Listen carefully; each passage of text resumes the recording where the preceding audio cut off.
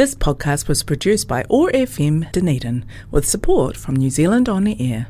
Otago Access Radio, in partnership with Otago Polytech, brings you Blowing Bubbles. Blowing Bubbles brings you positive conversations with people in their bubbles around the world. How are people living their bubble lives? Working from home, keeping kids entertained, and staying connected and getting exercise. And how are these things presenting us with the opportunities to find new ways of living? Every weekday, the Sustainable Lens team of Samuel Mann, Shane Gallagher and Mara Karatai reach out from their bubbles to chat with interesting and positive people around the world. Broadcast on Otago Access Radio 105.4 FM and streamed and podcast on oar.org.nz and sustainablelens.org, bringing connection, joy, kindness and peace in the days ahead. Welcome to Blowing Bubbles, positive conversations with people in their bubbles, their safe spaces around the world. I'm Samuel Mann in Sawyers Bay, Dunedin, and today I am joined by Jean Ross, who today is in Wanaka. Welcome, Jean. Thank you, Sam. Jean, you've been providing us with lots of good insights from your conversations with the rural nurses. Yes, I have. This is the third radio interview now, Sam.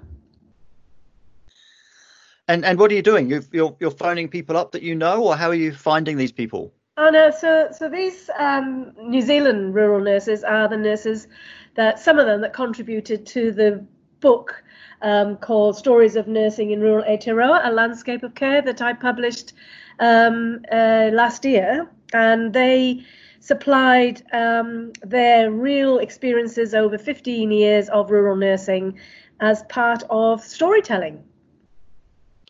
Fantastic. Well, let's hear from them. We've got two today from Queenstown and the West Coast. Yes. Should we go to Queenstown first? Who's this? Let's do that. That's Gayleen Hasty from Queenstown. She's a nurse practitioner and has been working in the Queenstown community for a number of years. So Queenstown is a community of around 30,000 ratepayers. Our ratio of ratepayer to tourist is 1 to 30, which is the highest in New Zealand. And on any given day, we can have up to 50,000 tourists in our town. It is quite a centralised community amongst mountains. So we have phenomenal adventure tourism, which is a draw card. We have amazing scenery. As you know, any window I look out of my home and I'm in awe of what I see out the window. And we're considered a high decile community, both in health and in education. We have one high school. We have 7 primary schools. And we have seen phenomenal growth in our community, not only in tourist numbers, but also in population, probably over the last 5 to 10 years. It has become a desirable place to move to and raise a family. But alongside that, we also have one of the highest costs of living in the country. So in particular around rental properties for families, it would be nothing to be paying up to $1,000 a week. For a 3-bedroom home. So you have that side of our community as well. We have a significant amount of hospitality and tourism workers, which many of those people are actually people who are here on work visas or sponsorship visas. So large population of South American people who are the backbone of our community. So for them at the moment, it's with job losses, them not being able to travel to their home countries is the other thing. Expiring visas, there's all of the welfare stuff that goes on behind the scenes that is now our tidal wave in our community. So yes, COVID might be gone, but we're only going to just start seeing all of that stuff coming through from now on. Yeah, so I have a role at Queenstown Medical Centre, so I have been doing 32 hours a week patient facing.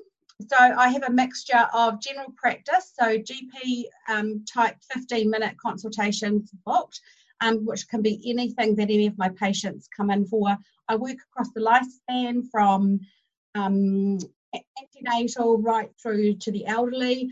I also do 2 or 3 clinics a week in our walk-in clinic, which is our accident and medical facility, which is pretty much a tourist presentation. So people who are here on holiday or travelling that become unwell, or those who have had an accident. You know, we have huge biking population in Queenstown, phenomenal trails, so there's often lots of bike accidents or injuries. We have a significant downhill mountain biking park right behind the practice, so I can see anything from dislocations to fractures to broken wrists to sprained knees in winter from skiing, to the normal coughs and colds, to the people who have come away without enough medication. And that's one of the biggest things that we saw in those few days when our borders closed. You know, it was all these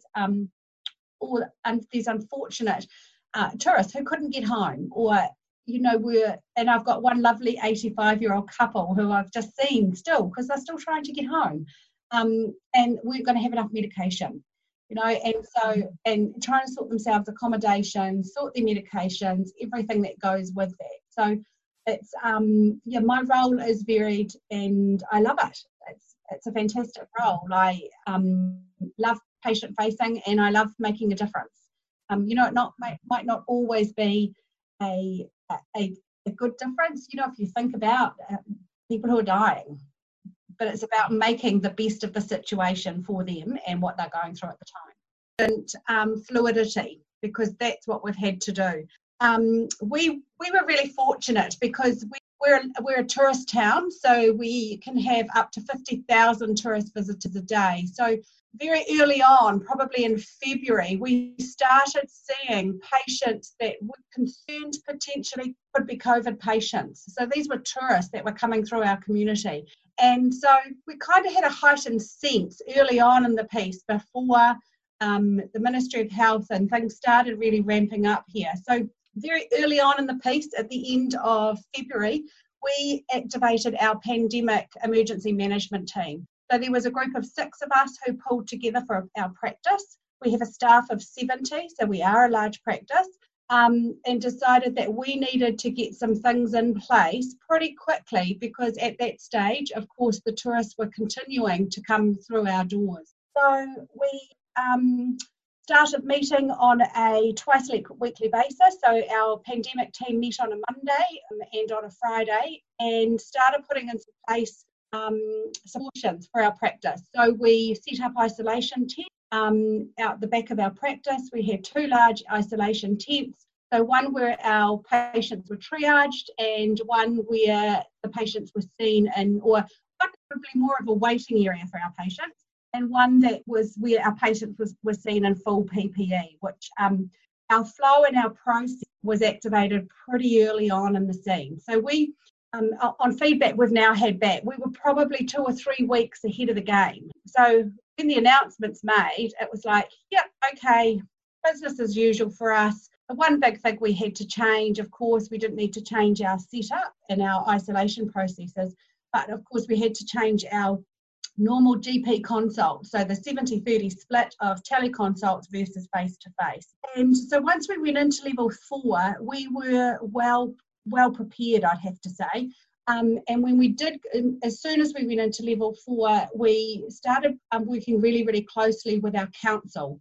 And I have to say, building relationships at a time like this and having good relationships in your community is key. And I remember, of course, by this stage, our weather was, we were going into autumn, so our weather was getting cold. We had a flood in our isolation tents one day because we had an absolute deluge of rain. How can we keep ahead of this? We also had to change our thinking. Initially, we were like, actually, we don't want any of COVID. But the reality being is the tourists stopped coming. It was actually our local patients and our own enrolled patients that were the COVID positive patients. So we needed to look after them. And so we, at that stage, that's when we activated council to say, hey, look, we really need help. We need some help with blocking off parking in our street. We need help with structures. We need help with road cones and signage and all of those kinds of things. And I was really fortunate to work with an amazing team from council who it seemed to be that we asked and the next thing it appeared. So it was fabulous flow. And our council was really quick at activating their civil defence process to get this all underway and release the services that we were asking for. So we were also really keen to, when CBAC came, and we worked really closely with CBAC, because we would be swabbing 20, 30, 40 people a day. If you can imagine, this is going through isolation. We had to double staff our services, and we had a large walk-in clinic. And so once our borders got closed, we knew we weren't going to deal too much more with tourists, but it was definitely about our local. And of course, by then, we'd actually had our first, the first run of our COVID positive patients. So they were already in our community. So you're already dealing with them, looking after them. You've got tourists who are COVID positive that can't travel. So you've got all of the welfare stuff that's also going on around you. So council were amazing at also setting up that for us. And we basically, if we had anybody who had welfare problems in those days when the borders got closed quite quickly, it was an email to council. Council contacted the people directly, with their consent, of course. But and council took over that side of welfare. So that was, to work as a team was absolutely unbelievable. And then as we've kind of gone on, we've had to, so our emergency management team stayed in place basically until we got to level 2. And interesting, I've just been part of probably one of our last sessions this morning as we ramped right down to level 1. It was a really good way for communication, because communication was really good. So there was 2 emails that were sent out every day. So one was an operations email from the emergency management team, and one was an email from our CEO around welfare and looking after each other, those types of things, around anxiety and the not knowing and how, and our own staff welfare, which was really good. And the other way we communicated, we're part of a healthcare home. We are a healthcare home and well embedded with that. And we were having huddles. So every day we huddled at distance because, of course, we needed to be practicing social distancing. So our huddles grew from our staff room out into our massive waiting area. And then one day they were in our car park because we had too many of us to be huddling together.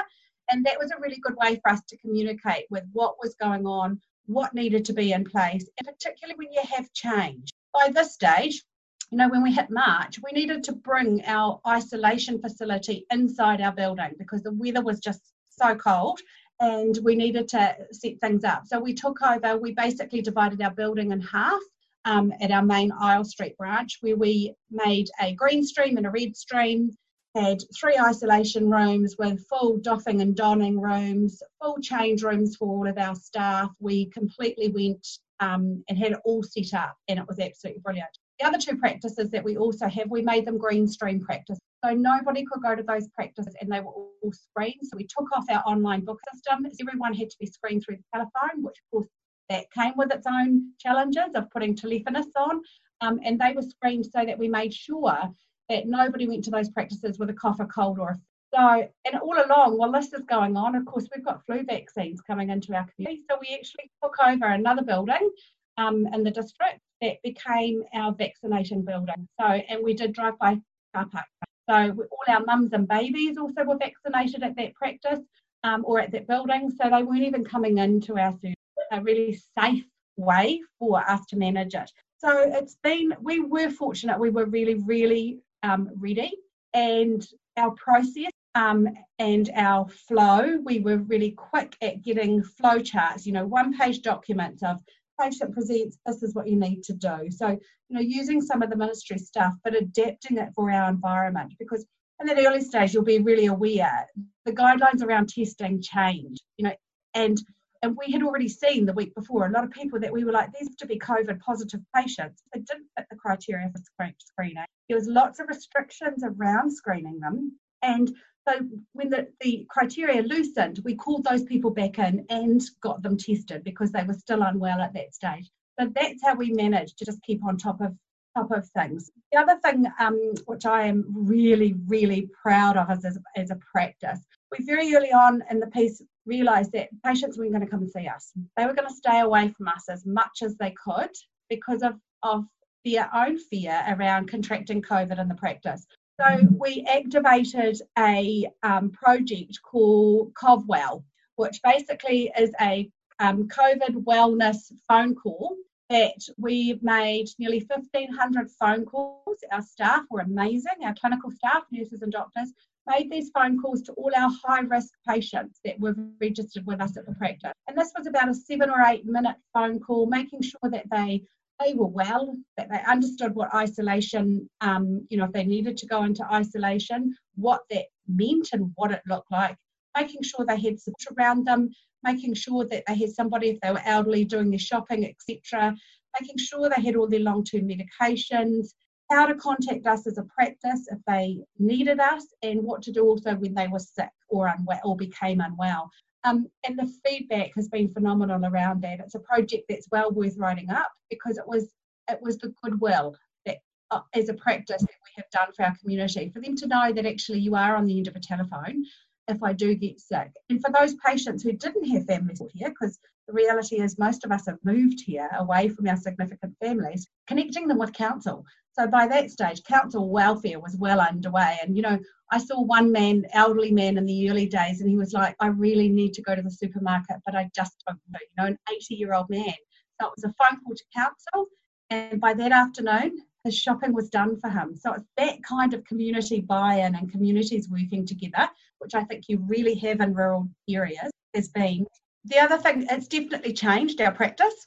I think it's made us more aware and of infection control procedures, everything. It's just we've just had a massive overhaul in everything we kind of do, right down to our cleaning. It's all of those things we kind of just take for granted happen, and it was something. And none of us have been here before, so for all of us, this is a really new thing. So it's just made us revisit a lot of things that we probably haven't visited in a long time. But it has been, I think, and I laugh at this often now, and because I'm part of the Healthcare Homes team that have brought Healthcare Homes to our practice. And the interesting thing is that we've been trying to bring in teleconsult and video consulting over the last 12 months. And there's been a little bit of resistance to the change. And all of a sudden overnight, we have no choice. And it is here on our lap, and how everyone's just adapted and accommodated that change and got on with it. So that has been really, really good to as well. Been great. And it's about access. Patients, don't want to come in. Some of them don't have transport. And so it's delivering healthcare in a different way for those patients. Absolutely brilliant. And again, the other thing that's been really, really lovely is around the fact that appreciation from the people in your community. My family wouldn't do the supermarket shop, so it was me who got nominated for the supermarket shop as well. And just people seeing you in the supermarket going, thank you for what you're doing. It's like, I go, but it's part of my job. That's what I'm there to do. And they're like, no, truly, thank you. It has been really, really humbling experience. And I think just going back to our preparedness, just to give you an idea of how prepared we were, there have been quite a lot of modelling done for our district, and the numbers, when you looked at the numbers, you were like, oh, actually, these are really quite scary for the size of our community and for the size of our local hospital. And so we'd even prepared for, if as staff members we needed to move out of our family homes, we had accommodation organised as a staff that we could go into if A, we contracted COVID, so you needed to isolate on your own, and B, if it did really escalate like we were expecting, then we would choose to move out away from our significant others and be based at a property in town. So the accommodation was all organised, that that everything around what we needed to do was there, ready to be activated at the drop of it. Kind of hadn't left any stone unturned, really. Community spirit around businesses that were closing down. People just arrived with things like bags of coffee beans and, cafes delivered food that was just going to be thrown out in those initial days. So it is definitely that community spirit, because they knew we were going to be open. They knew we were going to be open and that we would be continuing business as usual. So it has been, at times, quite frightening, because you're like, what's coming tomorrow? I have to say, part of that team, I have had sleepless nights, as have a lot of us. But it has actually been, when I look back at it and just was reflecting coming into this interview, it's actually been also a really, really good being part of. So rural communities adapting to COVID-19. I think, our tourists have gone. is the reality, and we are now back to community, and it's all locals. So as far as adapting, things are not great here in our community. We have phenomenal unemployment. We have redundancies left, right and centre. But at the heart of it is those people who truly love this community, and to them this community is home. And that has been really nice, because we rally around each other. We rally around each other, we support it. So it's definitely brought back the heart of our local community and of our Queenstown community. So, Gayleen, you're saying that you are working very closely with the council and the community people, civil defence, to ensure that you're all working together to the best for the community. So, where to the future for this work that's quite positive, Gayleen? So, short term here in Queenstown, it's pretty grim. It's pretty grim, and we've started to see the fallout of it. So the fallout for us post-COVID and in this recovery phase as we try and get back on our feet. So for primary care, it's been pretty grim, because of course, if you think for us, 50% of our patients were tourists. So that's 50% of our business gone. It's an opportunity for us to refocus and relook at how we do things and how we deliver care, which we've gone through our first stage of restructure at level 2. We went through that to plan for the next 3 months so that we can all survive. And as for our community, it's really grim. So there's something like 60% unemployment in hospitality and tourism. And so those people are here not working and trying to survive in what has been a really, really market of, high rents, etc. We're starting to see a lot of mental health issues, and financial strain, it's the mental health stuff. There's quite a lot of drug use we're seeing coming through, which I guess is people, the escapism of what's happening and people trying to deal with that. And we're going to start to see, the whole roll-on effect to our kids in schools and the activities that can occur in schools and everything else that goes on with the community.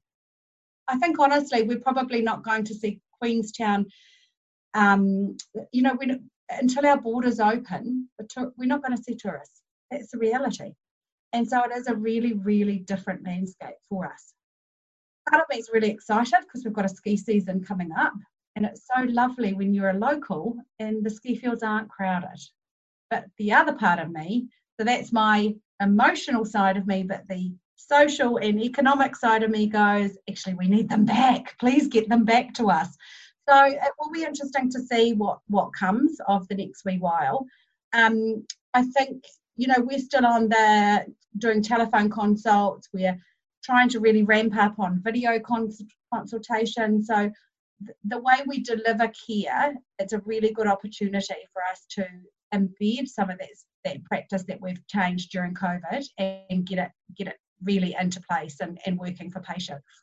So we're also part of a welfare program with the council, and we're providing a clinician to see patients who cannot afford to pay.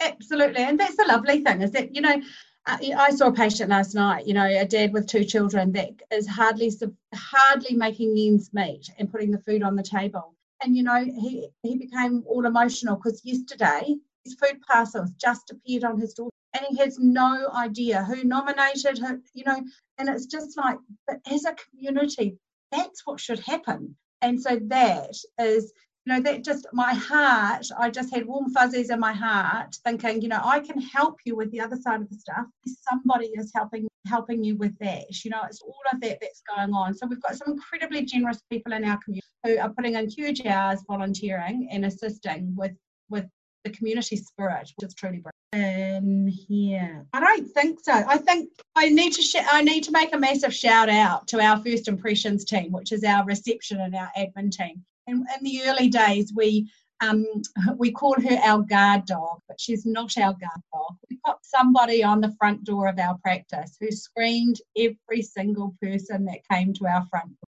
And she she's just worth millions. She has done the most amazing job over the last 10 weeks with a smile on her face, at times being shouted at as people are stressed and presenting. But she's just done the most amazing job. And, there's been a couple of them who have done it the whole time, and it's provided us with security and helped us feel safe in the workplace. It's been absolutely, so no, they've done a great job. And I think the thing is that my motto's always been about making a difference. And I think I can honestly say with hand on heart that Queenstown Medical Centre has made a difference. We've been part of a worldwide phenomenon, and we have made a difference. We have made a difference to every single person who has stood in our door, whether they had COVID or didn't have COVID, whether they were fearful of what was happening, whether, what it was about. And I think we need to be really proud of how we have come to a team, as a team. There's one song that I did think about as We Are the One, from Live Aid, and it is about coming together as a group and pulling together in times of need and making the best of what you've got coming your way.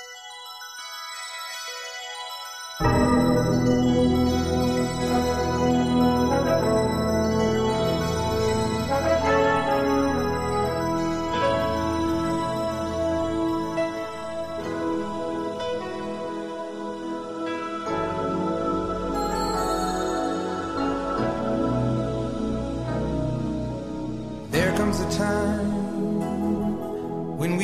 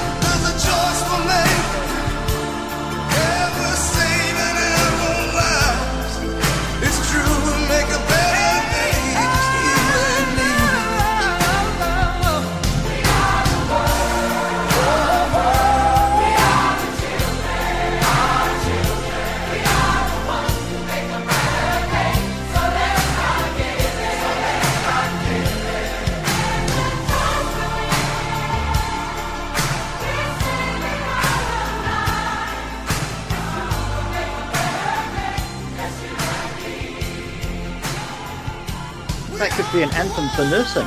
Time to lend a hand to the greatest gift of all, saving a life. Yes.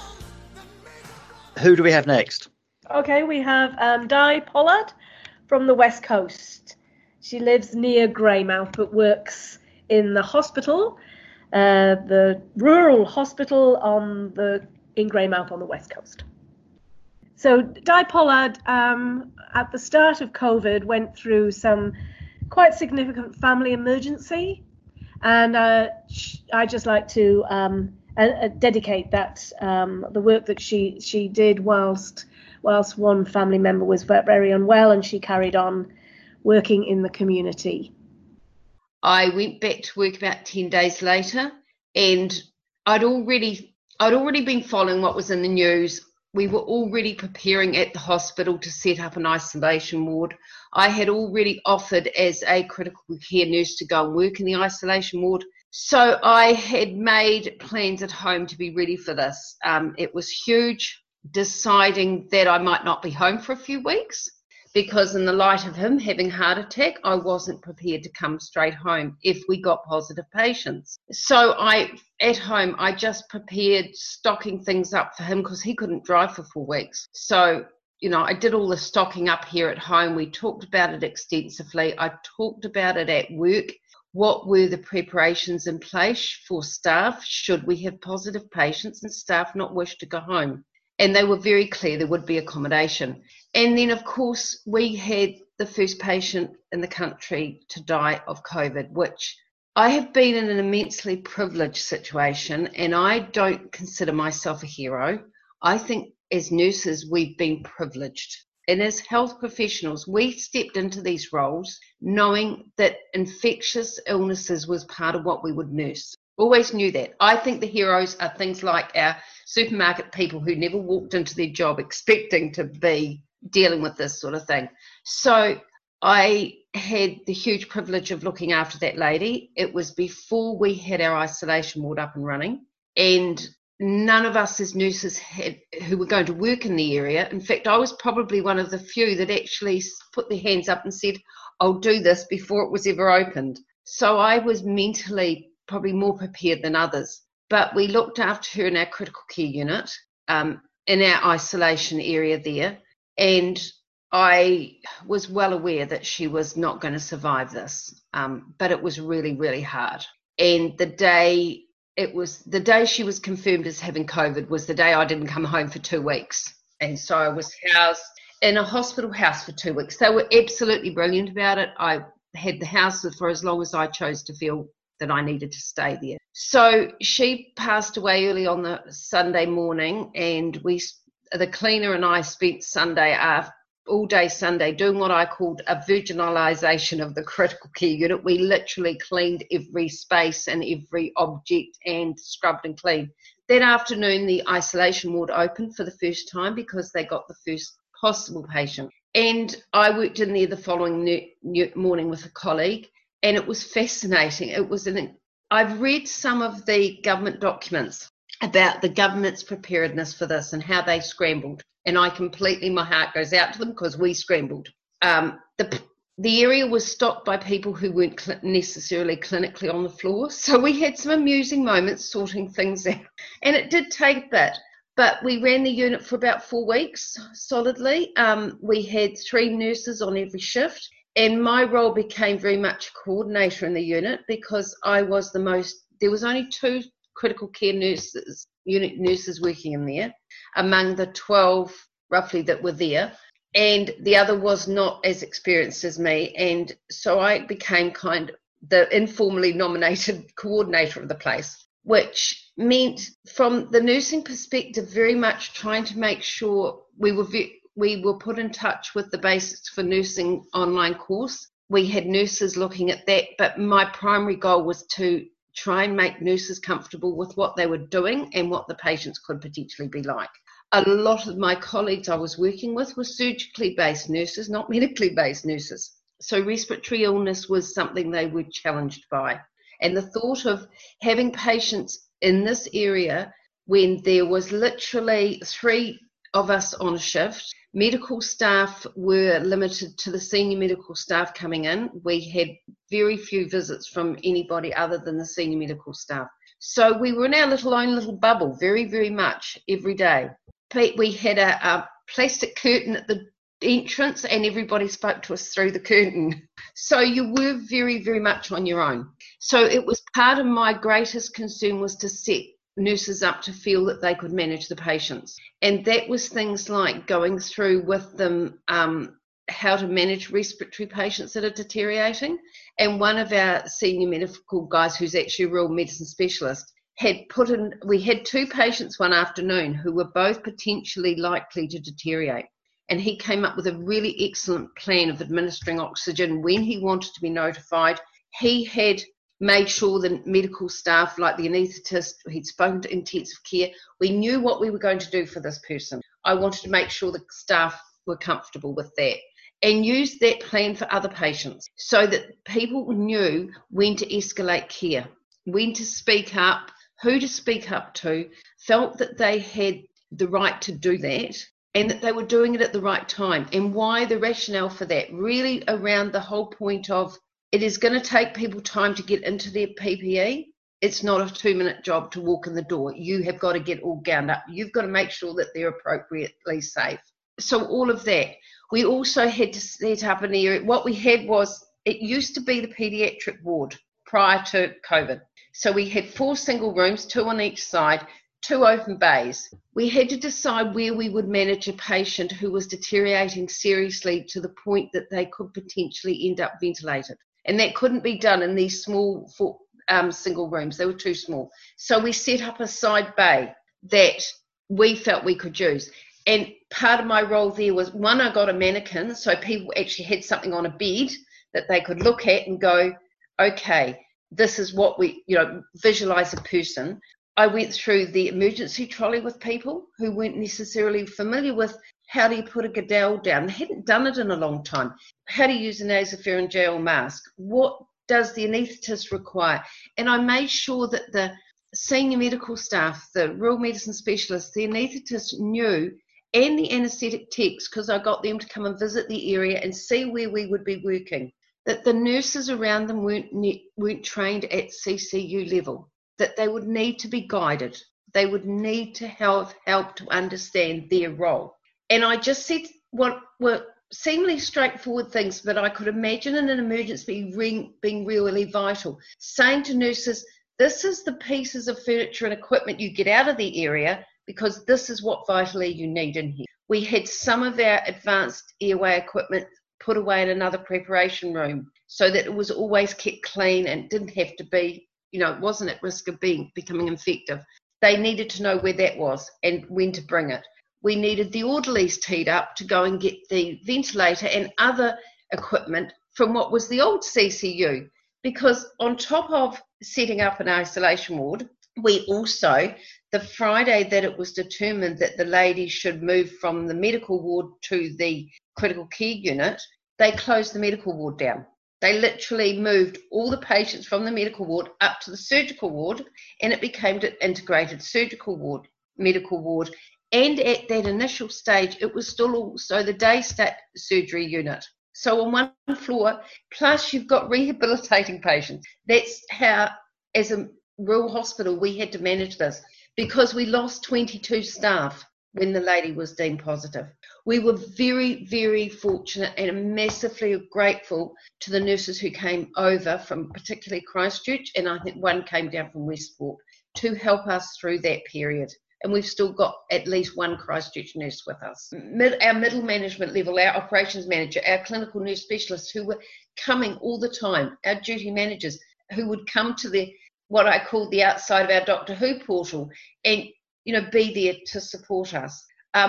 The laundry lady, who organised our uniforms so that I would talk to her just about every day to update her on our linen requirements and our uniform requirements, the kitchen staff providing the meals, our poor orderlies who were absolutely petrified about the fact that they might be at risk coming into our area, and understanding what was clean and what was dirty. where they were safe and where they weren't. And all these things had to happen. One of my big concerns at the moment, though, is that we've got so focused on COVID, we can't forget that we've got flu. And we've still got the challenge now in our integrated ward of, and this keeps buzzing around in my head, if we get a lot of patients who come in very ill with respiratory illnesses, they still have to be isolated, and we limit space. And how are we going to continue doing surgery and having these this is a juggle we haven't quite worked yet. And our new hospital has very limited single rooms, so isolation is going to be an issue going forward. And none of us could have perceived that we would have a pandemic. And I'm sure the whole country is thinking that. But our isolation ward that we had is at the moment in standby. It's not been deconstructed completely, because in case we have to walk back in there and reconstruct it a bit more and go back in and use it again. Actually, we're really lucky. Right now, we've got nursing students as well. I mean, this has been an incredible time for us. We've not only got staff who have stayed because they couldn't go away overseas like they planned. We've got new staff arriving. Some are New Zealand nurses who have come to the West Coast because they wanted a different challenge in nursing. Fortunately, some are coming that have got integrated medical surgical skills. And one I was speaking to the other day who's just come to the coast, she has actually had worked in a smaller rural hospital, or smaller secondary hospital, where she did an integrated blend of medical surgical nursing, and then she worked in a tertiary hospital and did purely sort of surgical based and one discipline of nursing. And she said she was drawn back to the integrated idea of medical surgical nursing. She likes that. That is what she feels is really good for her. And we've got nurses who come from overseas. So at the moment, we've got this huge challenge of we have got newly graduated nurses in their first year of NET-P. We've got new nurses who are just arriving. We've got some who are adjusting to the fact they're not going away and their plans have changed. And we've got students. And the students we've got are saying this is an experience they couldn't have believed they would be lucky enough to have. That they're not just nursing medical patients or surgical patients. Their B2 placement is an acute merge of medical surgical. So they're really enjoying it. And so I would say to rural nurses, that nurses that want to look at doing rural, it's a huge chance to get, it's a great, incredible place to get a basis of nursing to flourish from. And I'm not saying that, you always should just start in hospital nursing. But if you've got an interest in hospital nursing and then you think you might want to go and do rural nurse specialists out in a sole practice setting, or do district nursing or practice nursing, as an integrated hospital, an integrated area, it is a great starting point. And we're lucky in our small rural hospitals because our district nurses are based in our rural hospitals, and they come in and out of our wards as well. They're part of our ward team, as is everybody else. Our GP practices are run from our hospital. Our public health nurses, all of it is all part of our hospital. And when you come as a nursing student or as a new grad in a new grad program, you have such a personal relationship with people, like our clinical nurse specialists and respiratory and cardiac and stroke are in the ward all the time. Like, for instance, the other day, been looking after a palliative patient that had just been admitted over the weekend. And I was talking to the palliative care nurse on the Monday and just talking to her about what I had observed and what had been happening for the patient and his family from the time he was admitted up until that moment, to give her a bit of more history, to help. She already knew him from the community, but to give her some update and fill in some information about how he was managing, how his family were managing, so the planning forward for his discharge could be enhanced and added to. We have a hugely close relationship with mental health staff. I can actually see how close you do work together, interdisciplinary, transdisciplinary people in a variety of different specialities of healthcare in one small area. And that seems like a model for the future. I just think that we are a very passionate group of people that live on the coast, and we're very dedicated to each other. People reach out to each other very much, and the connection that people make is incredible. I just think I love that connection and that openness to reach out. I would say thank you to the West Coast for being open, for reaching out, and for being incredibly patient. A lot of people, I know there's been some people get very angry and upset when they haven't been able to visit, but there's been a huge amount of sincere gratitude. And I just don't see nurses as heroes because we knew what we were getting into. But I think the way that people have managed their lives has been heroic. In this horrid unknown that we were all thrown into so suddenly.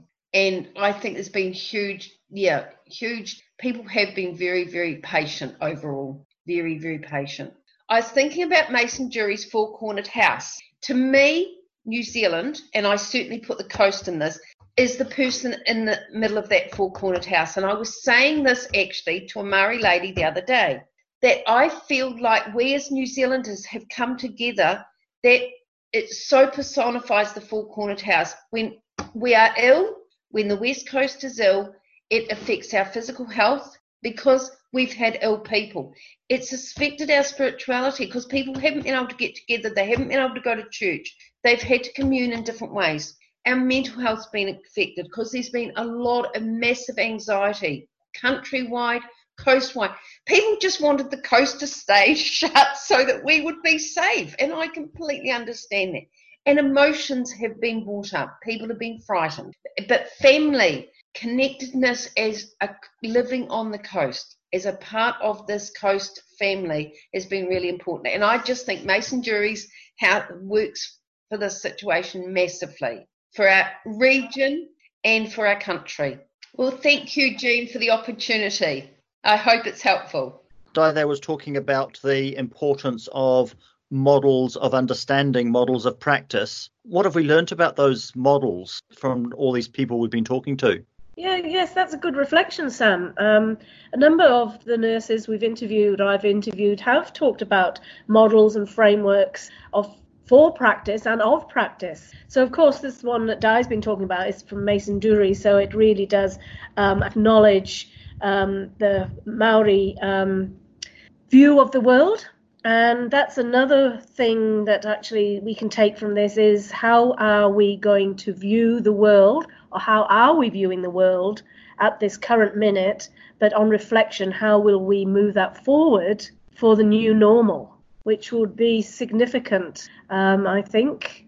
So do those models of practice stand up to the stress of practicing in a pandemic? No, not 100%. I think they're good, solid pillars, directions. But I think that one thing we've been learning from my colleagues are that there are a number of significant areas that are focusing on nursing.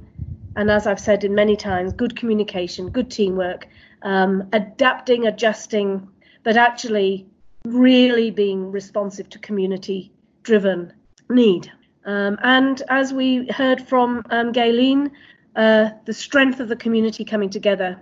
And I think that we can learn a lot from this. And it would be an interesting exercise to pull all this together and see what are the gems that come out of this. In terms of creating the new normal, in terms of nursing practice, do you think it's a recovery? Is it a regeneration? What has it told us about where we're going? It's not recovery, it's a regeneration.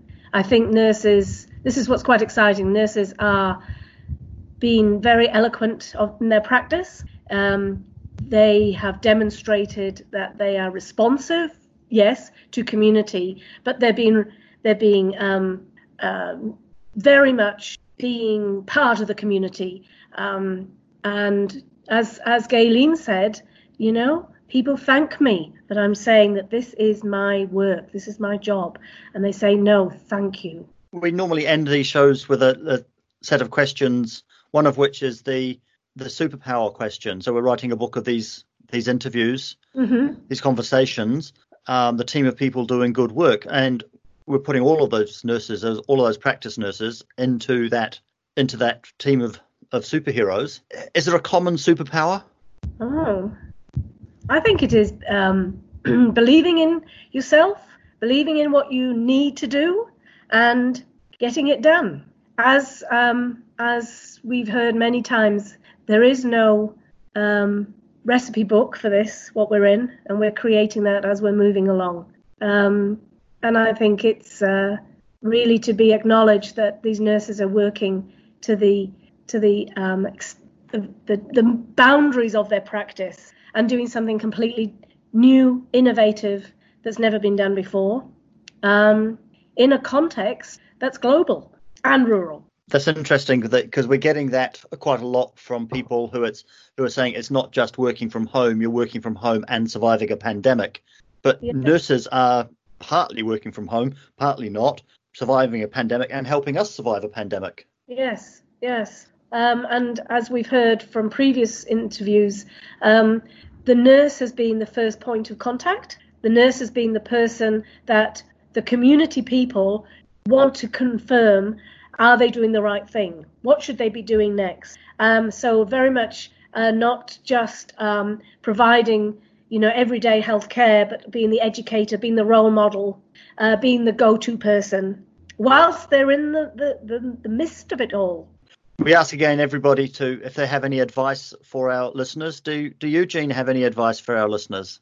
Okay, Sam, thank you. I'd like to offer my sincere appreciation of the nurses that I've interviewed for their time and their dedication, and overall to thank each and every rural nurse in New Zealand for their work that they're continuing to do to look after our rural population. Oh yeah, I'll tell you something I think you'll understand when I say that something. I wanna hold your hand, I wanna hold your hand, I wanna hold your hand. Oh please, say to me, let me be your man. And please, say to me, you let me hold your hand, let me hold your hand, I wanna hold your hand. And when I touch you, I feel happy inside. You've been listening to Blowing Bubbles, positive conversations with people in their bubbles, their safe spaces around the world, brought to you by the Sustainable Lens team, which is brought to you by Otago Polytechnic. We broadcast on Otago Access Radio every weekday afternoon at 3 and streamed and podcast on oar.org.nz. You can find us on Facebook and subscribe wherever you get your podcasts. We've had contributions today from Gayleen Hasty in Queenstown and Di Pollard on the West Coast. I'm Samuel Mann in Sawyers Bay, Dunedin, with Jean Ross today in Wanaka. We hope you enjoyed the show. And when I touch you, I feel happy inside. It's such a feeling that my love I can hide, I can hide, I can hide. Yeah, you.